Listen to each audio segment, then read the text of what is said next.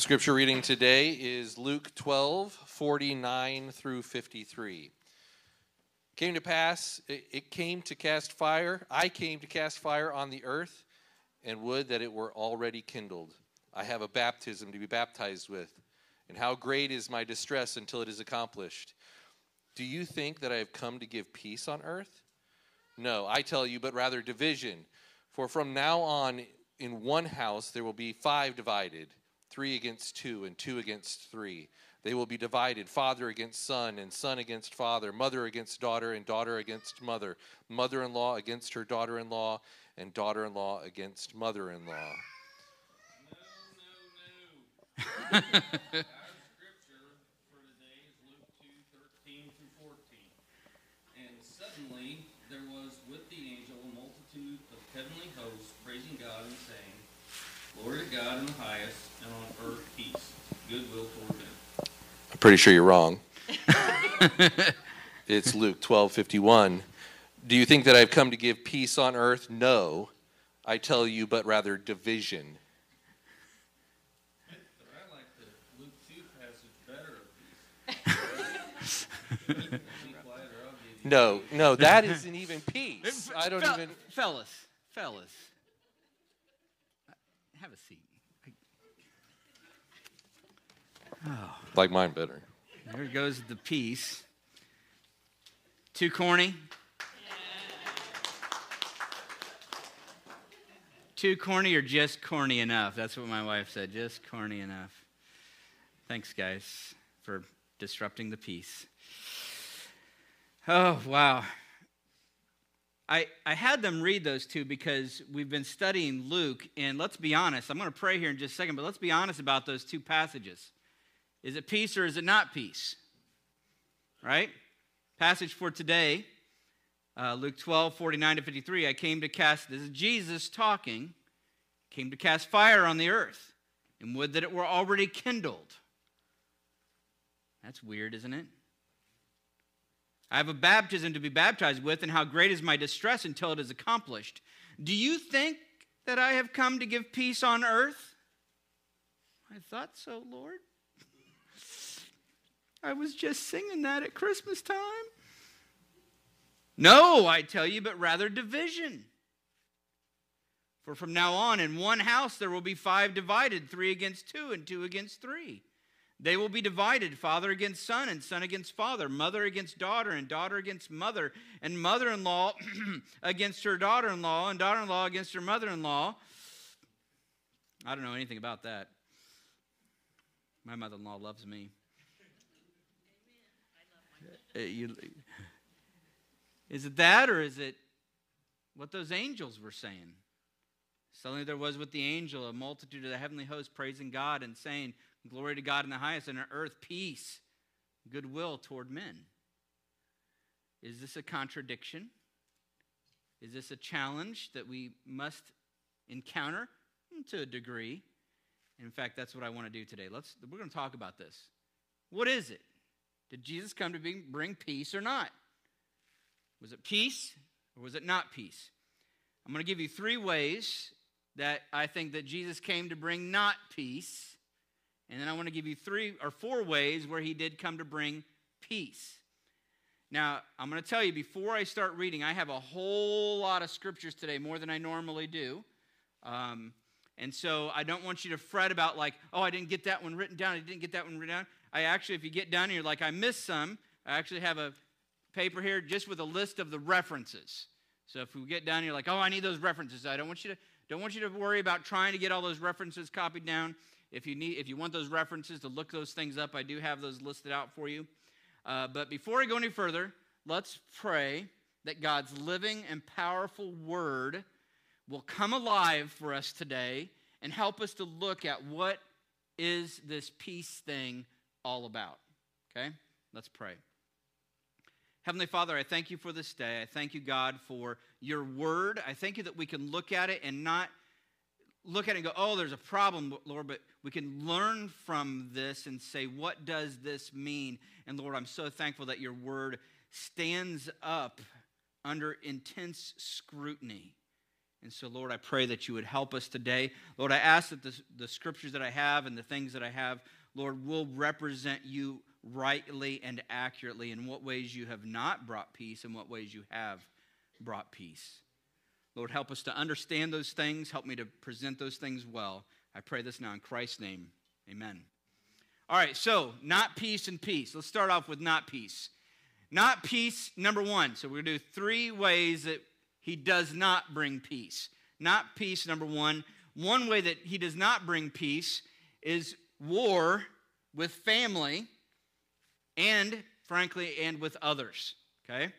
That's directly from the text that we had, Luke 12. What did that say exactly? Verse 52. From now on, in one house there will be 5 divided, 3 against 2 and 2 against 3. They will be divided.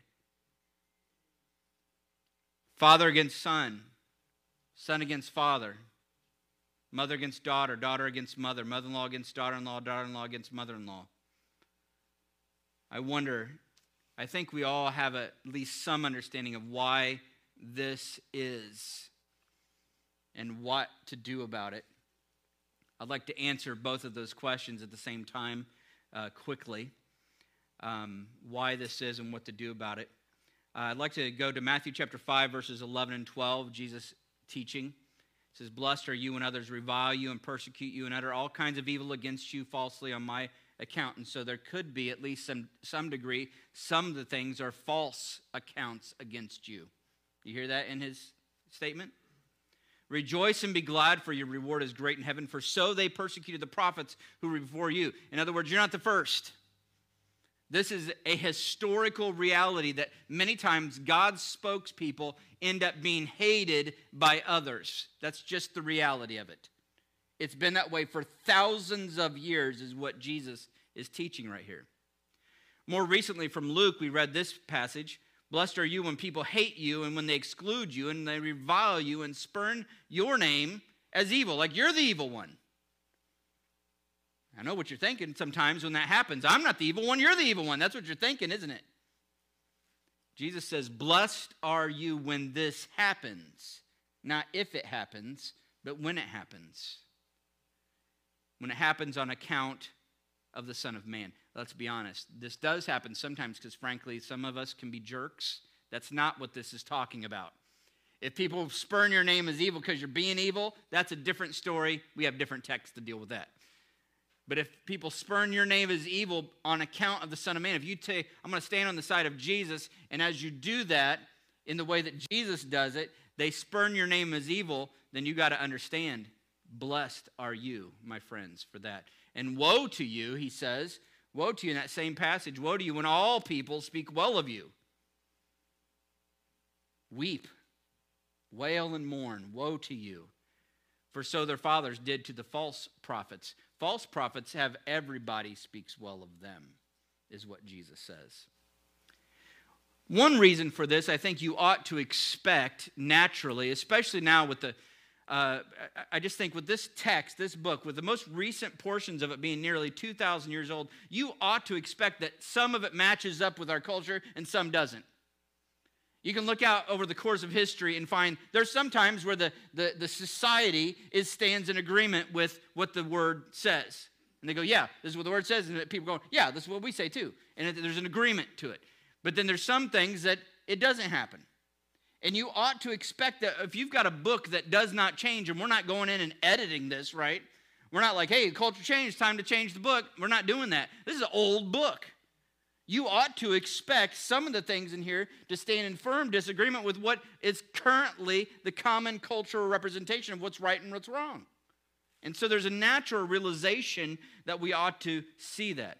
There was a time that the world disagreed with the Bible on marriage, and then there was a time where it did agree, and then we're going back to a time where now it doesn't agree anymore.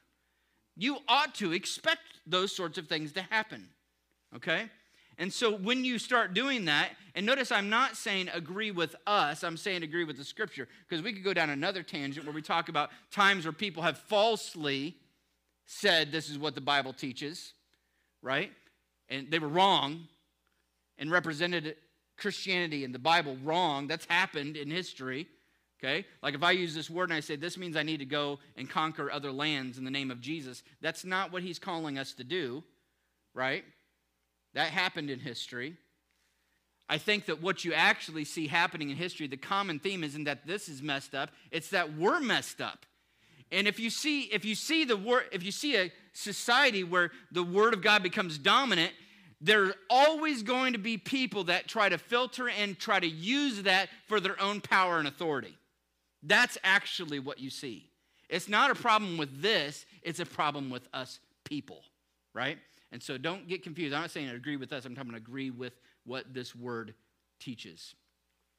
I think even for me, it's been helpful to think about the fact that even Jesus experienced disagreement and rejection.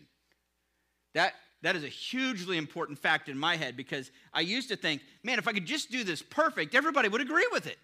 It makes so much sense. Like I'd read the Bible and I go, this makes so much sense. This makes so much sense. What is wrong? I must not be explaining it right. I need to explain it better. And then I try to explain it better. And they still didn't agree with me. And I'm like, what? I need to explain it better. And then it dawned on me one day, wait a minute, even if I explained it perfectly, wait a minute, somebody in history did do that. And his name was Jesus. And people still rejected him. And Jesus actually talks about that. In fact, one of the passages in Matthew 13 where we learn about Jesus going back to his hometown. Man, you think if there's anybody that's going to have your back, it'd be your hometown, right? Not Jesus. Went back to his hometown one of the first times he got rejected by people. Like, who do you think you are? John chapter 15, right near the time of his crucifixion, he tells his disciples, he says, if the world hates you, know that it has hated me before it hated you. That's helpful, by the way. If you were of the world would love you as its own. This is becoming more and more prominent. See, we've had some benefits in our society of having the scriptural teaching be a dominant element in our culture. Well, as that fades, we ought to, like an ocean receding, we ought to stand out more and more prominently in this world. That is a hard thing. Let us do it. I pray, let us do it the way Jesus would stand out. Not as jerks, right? Not as belligerent jerks, but as Christ-honoring, lifting up. We don't want to do anything. I was telling Charity this morning, I don't want to, my one biggest fear, I don't want to do anything that would defame Jesus. I don't want to do anything in my life that makes him look bad. But the fact of the matter is, as much as I want that, there's a reality that even if I do it exactly the way he did it, even he got hated by people. So that can and ought to and will happen. If you were of the world would love you as its own, but because you're not of the world, but I chose you out of the world, therefore the world hates you. Remember the word that I said to you, a servant is not greater than his master. That was the one that really got me when I was balancing this out. Am I greater than Jesus? I can explain it better than he did? No. Servant is not greater than his master. If they persecuted me, they will also persecute you. If they kept my word, they would keep yours. They didn't keep my word, they're not going to keep yours. You're not greater than Jesus. In fact, just before he said this, we were talking about reading the book of James, and James is actually one of Jesus' earthly brothers, that he eventually became a believer, and what an amazing, astounding element that is. But listen to this story that happened before Jesus went to the cross. It says, in John chapter 7, after this, Jesus went about in Galilee. He would not go about in Judea because the Jews were seeking to kill him. Okay, keep that thought in mind. The Jews, we know, the Jews are trying to kill Jesus by this point in the story. And it says, now the Jews' Feast of Booths was at hand. That was going on down in Jerusalem. Okay, so the feast, a lot of people like to go up to the feast. They want to kill Jesus there. What do? Listen to his brothers and tell me if this sounds like any of your brothers. His brothers said to him, leave here and go to Judea. No, wait a minute. Where are they wanting to kill him at? Judea. These brothers for you, right? They want to kill you in Judea. Hey, I got an idea, Jesus. You should go to Judea. I mean, that's what it said. Like, hey, they want to kill him in Judea. And his brother's like, hey, go to Judea. Right? Leave here, go to Judea, that your disciples also may see the works you're doing. For no one works in secret if he seeks to be known openly. If you do these things, show yourself to the world. And then the writer, John, the beloved disciple, said why they did this. Not even his brothers believed in him. He was rejected by his own family. If that's to happen, who are we to be excluded from the possibility of that happening? This is one way that not peace with others can happen, just by having disagreement with standing on the Scriptures or not standing on the Scriptures. And as the world recedes away from the Word of God, we ought to again stand out more prominently, and more so as every passing day, every passing week goes by. But this not peace with others isn't simply because of a disagreement. As you can see with Jesus, there are hints of this throughout Scripture, but let me give you another one here. Ephesians chapter 5, listen to this. This is talking about something different, but I want you to hear what's being said. It says, for at one time you were darkness. Now, before we get into what Paul is talking about here, think about the reality of what he just said in that sentence. It's beyond just simple agreement or disagreement. It's beyond just, I have these facts that I believe and these facts that I believe. Paul opens up, pulls back the curtain on something that's going on behind the scenes, and he says something about the reality of who we are.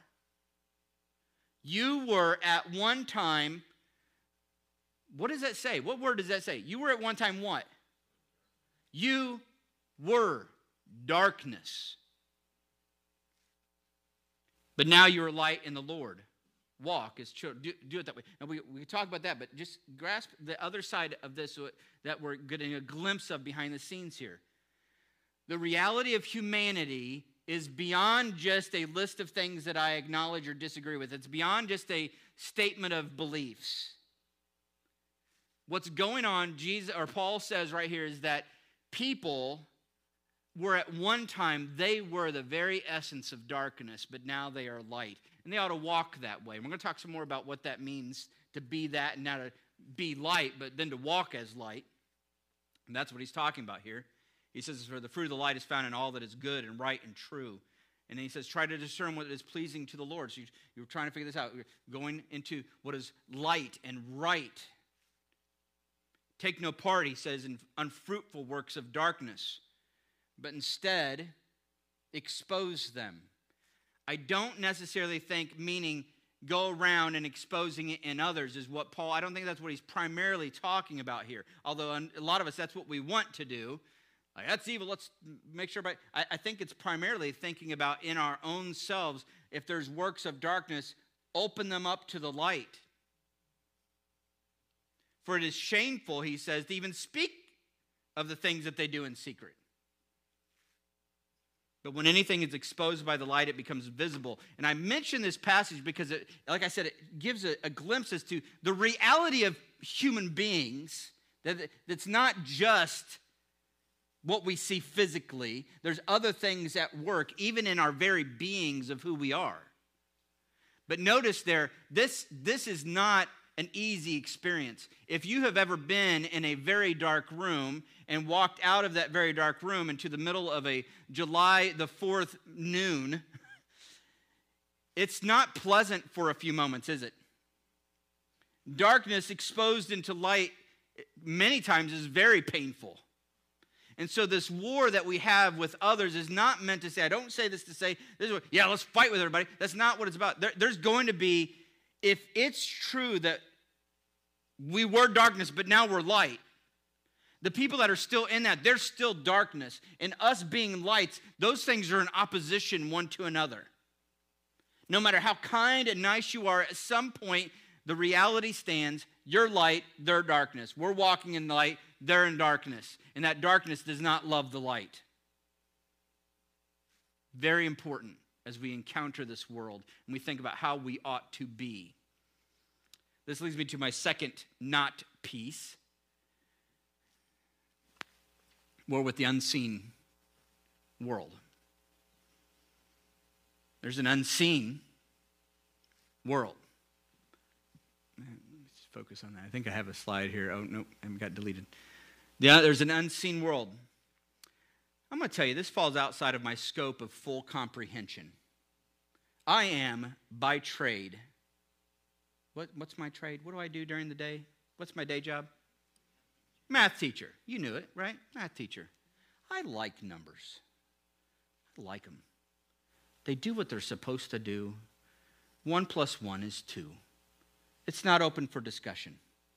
I chose math because I looked at people going into English majors and I was like, that's too loosey-goosey for me. You know? Like, I think this one means this, and I think it, no. There's no like, I think 1 + 1 = 2 means, no, it's 2. I like that. I like things solid. I've likened myself many times to, of the disciples, I would be the most like Thomas, who after Jesus was resurrected, and I'd like to point out to people, Jesus did not rebuke Thomas for saying, I need to see it, right? He said, I need to see it, and Jesus showed up and said, here, you can see. So I'd like to think, that's my excuse anyway. But I want to see, like, if somebody tells me something, I will admit freely that my inclination is like, yeah, right. But not in a bad way. I'm like, yeah, okay, I hope you're right. I don't know. That's weird. Okay? I like numbers. I understand them. I don't like loosey-goosey stuff. Stuff in the spiritual realm isn't as exact for someone of my nature. Okay? But I cannot deny it for 2 reasons. One, honestly, I don't know how anybody could deny it. Most of us, we have not been in the world for more than 30 seconds, have experienced things that are not explainable by simply physical explanations. I'm not even talking about the supernatural stuff. I'm not even talking about anything that falls into that category. I don't want to be weird, but I know when I have had a close friend, or I'm going to use the example of my wife, there's something beyond, I'm sorry, this is going to sound sappy. I'm not trying to be sappy because I'm not a sappy person. But there's something beyond just our brains, right? Like, there's something there. I experience it, and maybe you've experienced it with grief. Because your brain does all this thinking, right? But have you ever experienced grief? Now, and where do you feel it at? Where do you feel it at? What do you say? Right here. You ever felt that where it's okay, your heart doesn't, it pumps blood. You guys know that, right? That's all it does. It's not doing anything else. It's just boom, boom. It's not thinking about things. It doesn't have those things. And I'm telling you right now, why is that like that? Have you ever experienced that? Experienced love that's like you almost can't explain it, or grief. So I'm not even talking about getting into anything that might be supernatural. I don't know how anybody could say, I'm just flesh and blood. I just don't. Anybody that's been around for more than 30 seconds goes, there's something else going on here. But number 2, and more importantly, the Bible clearly teaches there's other things going on. Let me just share a few passages. This is well known in Ephesians chapter 6. Finally, be strong in the Lord and the strength of his might. I mean, already, be strong in the Lord and the strength of his might. Now, if you do, don't say yes because it'll freak me out. But if you see Jesus in here right now, does anybody literally see him? If you do, like I said, just pretend like you don't because it'll freak me out. But if you do, like, I don't see him physically here anywhere, but he's real. And I'm to be strong in him and in the strength of his might. That's not something physical, is it? Already in this passage, I'm like, that's not a physical thing. Put on the whole armor of God that you may be able to stand against the... This is where the spiritual world gets weirdly personal. Schemes. I mean, I would love to be able to get my mustache so I could, but, the devil, he's got schemes. I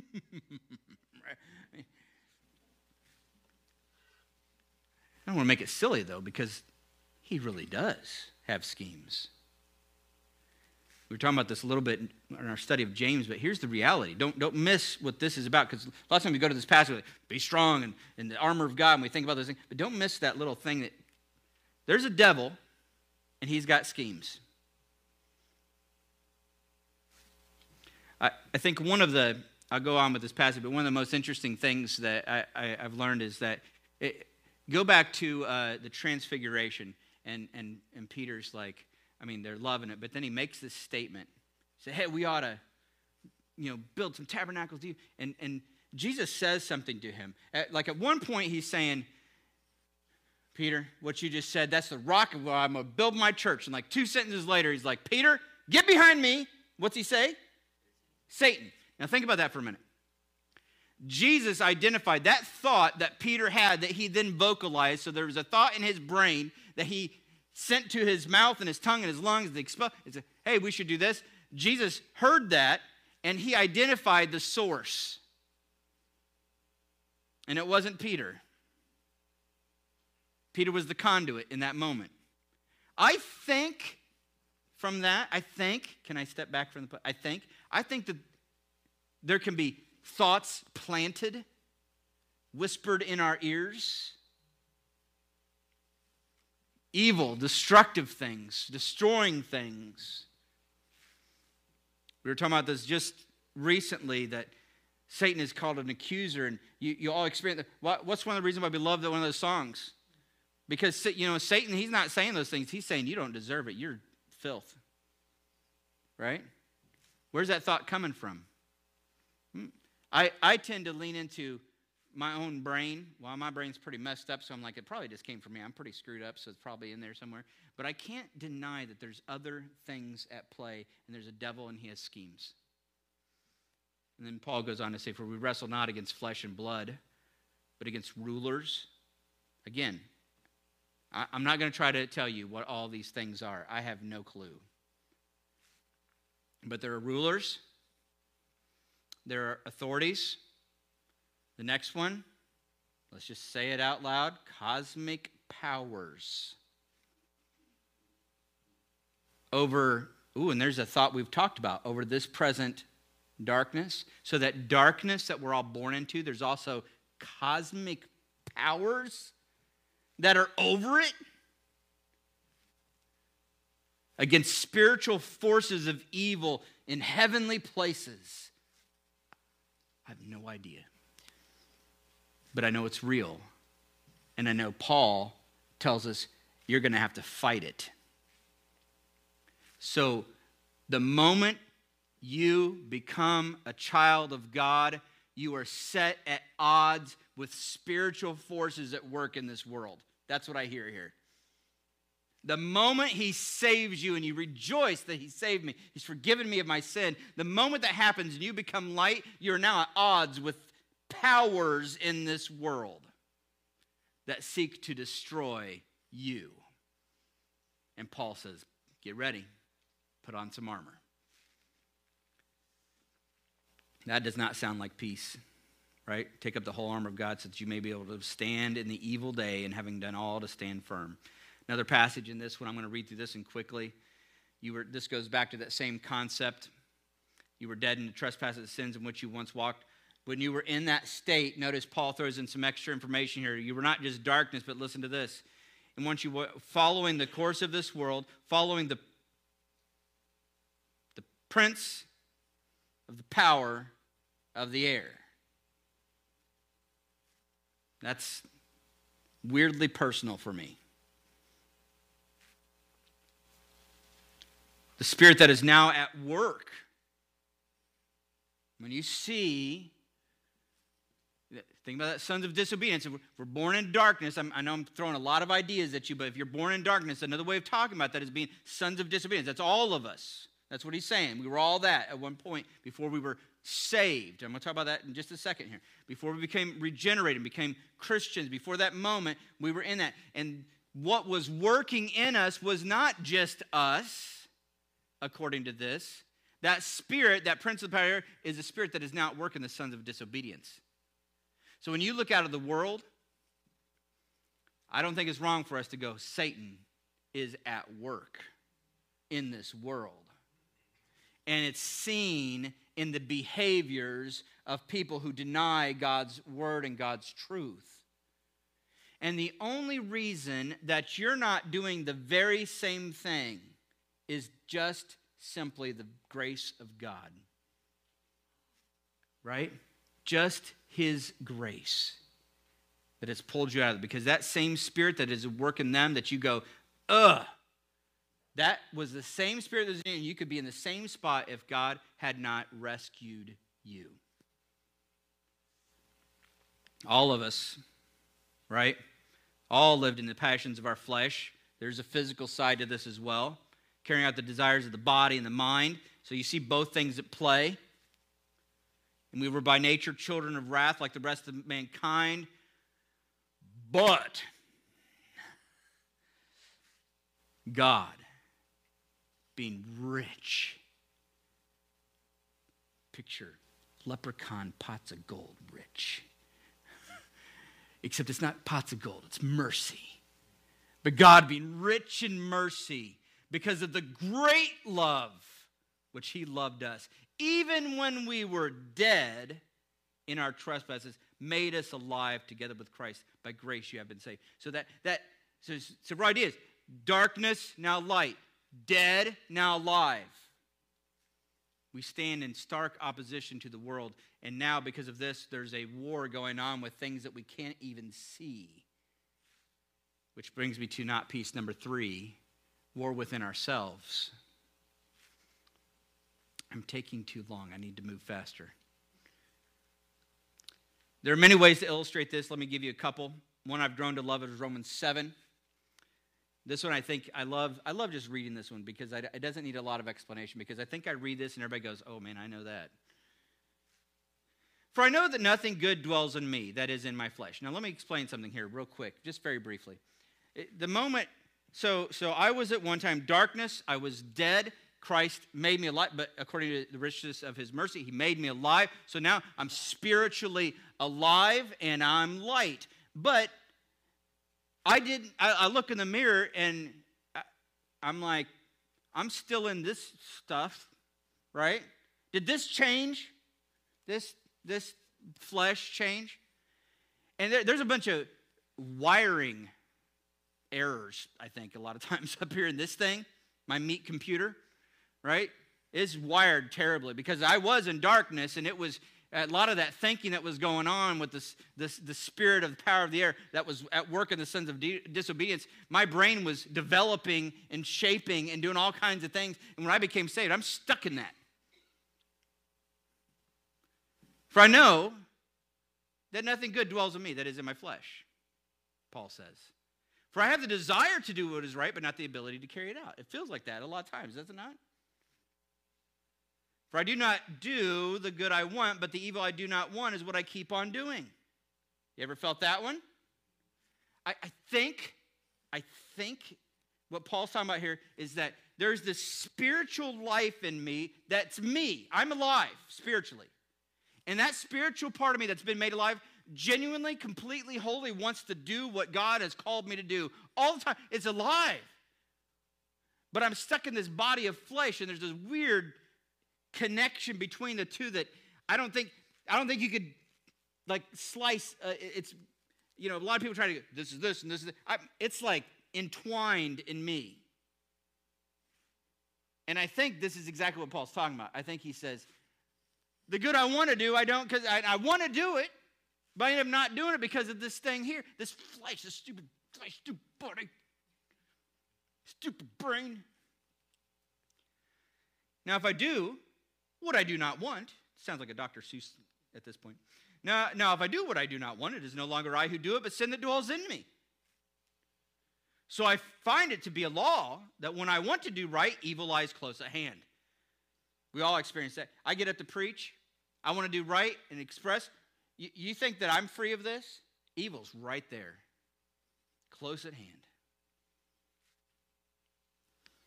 I delight in the law of God in my inner being. I think that's what he's talking about again. But I see in my members, the arms, right? My brain, my eyes, another law, waging war against the law of my mind and making me captive to the law of sin that dwells in my members. Man, can't you just feel this? Listen to what he says next. Wretched man that I am. This stinks. Who will deliver me from this body of death? Thanks be to God through Jesus Christ our Lord. He's delivering you, right? He's delivering you, and he will keep doing that. Let me go real quickly to Romans 8. There's therefore now no condemnation for those who are in Christ Jesus. It's talking about a spiritual reality before God's throne. There's no condemning of you because you've been made and declared righteous because of the blood of Christ. The law of the Spirit of life has set you free in Christ Jesus from the law of sin and death. This is what that Ephesians 2 was talking about, being made alive. There's other parts of this at play.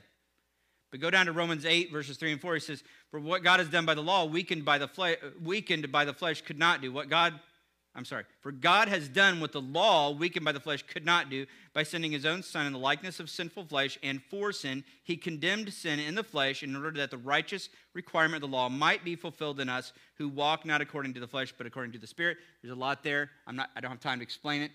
If you want to ask questions, it'd be great. Ask the pastor's question for you. Explain that one? Okay, we can do that. I don't want you to miss here where he goes with this, though, because even though this law, there's a law of sin and death, and you know, the law of sin and death is that sin leads to death.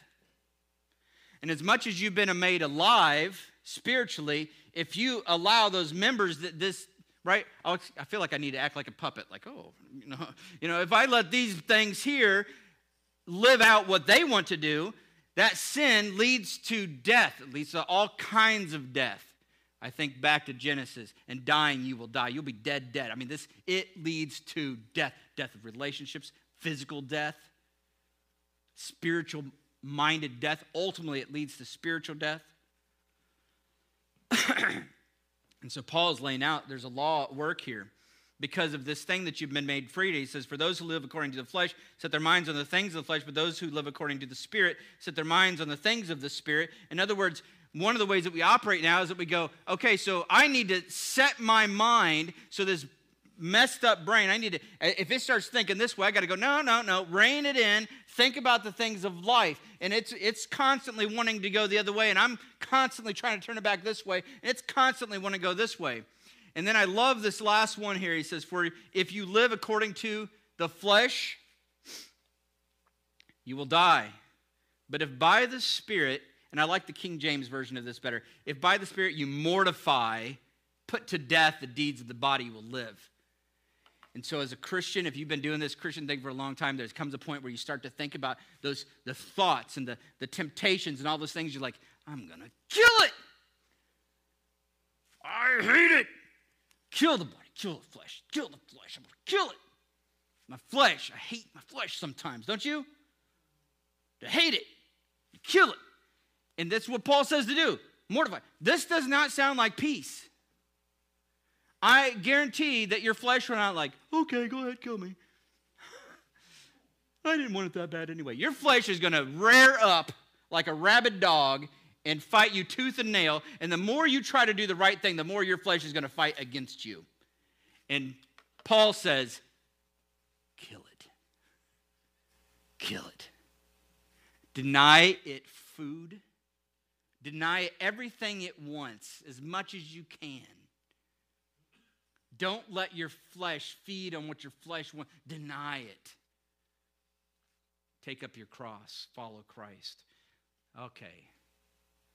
Do I need to split this up into 2 parts? Yeah? Well, gosh, I got my sermon ready for next week. All right, so we'll do that. Let's talk about it. So I got through the not piece. Next week we'll talk about, and we'll get Andrew and Jeff to argue again. We'll talk about the peace next week.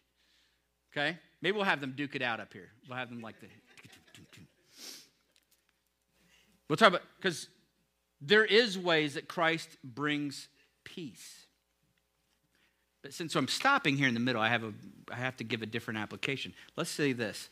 Let me encourage you with this thought that if you feel like your whole life is a fight to do the right, you're not alone.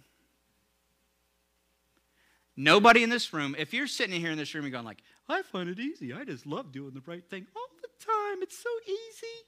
I don't buy it. You're in a flesh body, And there are aspects of it that want to tear you.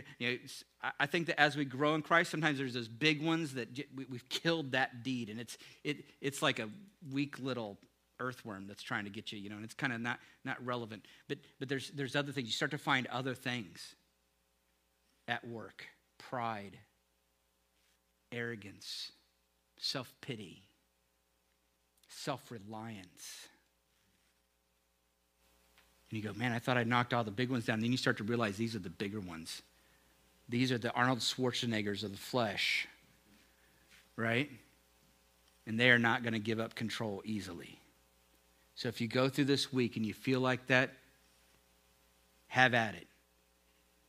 It's a battle. And it's not just you and your flesh, because there's other things at play too. But you have, by the power of Christ, and I didn't get a chance to get to this, the same Spirit that rose Jesus up from the grave is now at work in you. That's the power you have access to. Your flesh will not say, I'm going to try to do this, but, you're really powerful. I probably can't stop you. No, your flesh is going to be like, you got nothing. You got nothing. And you're going to go, I got the strength of Jesus. Like, your flesh is going to go, that's nothing. I'll give you this last thought. I have found one of the most helpful things that happened in my brain was when I realized that in the face of strong temptation, when I realized that even in the strongest of the temptations, the Spirit was present, but the Spirit wasn't going, come on, Matt. You know what the Spirit was doing?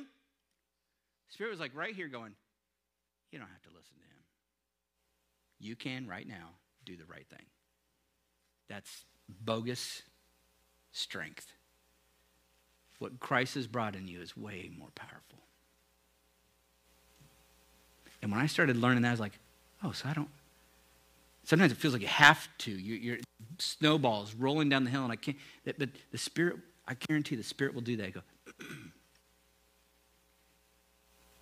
like a still small voice in your ear. Do what's right. You know what it is, and do it. Yeah, I've empowered you. That's not the problem. You don't need some new strength. You have that already. It just doesn't feel like it because you're stuck in this flesh. So it doesn't feel like it, but it's there. Do it. Let's pray. Heavenly Father, I thank you so much for this day, and I thank you, God, for your word. Thank you, Lord, for your word helping us understand the battles that we will face in this life. I pray that you'd help us to take on that armor. Lord, help us to dig into what those things mean and understand it and grow in it. And Lord, I pray that your Spirit would guide us in those things. And Lord, help us to get to that point in our lives where we are dependent on you for that ongoing battle that we're going to have until the day we die. Help us to never give up. Help us to make it to the end. I pray this now in Christ's name. Amen.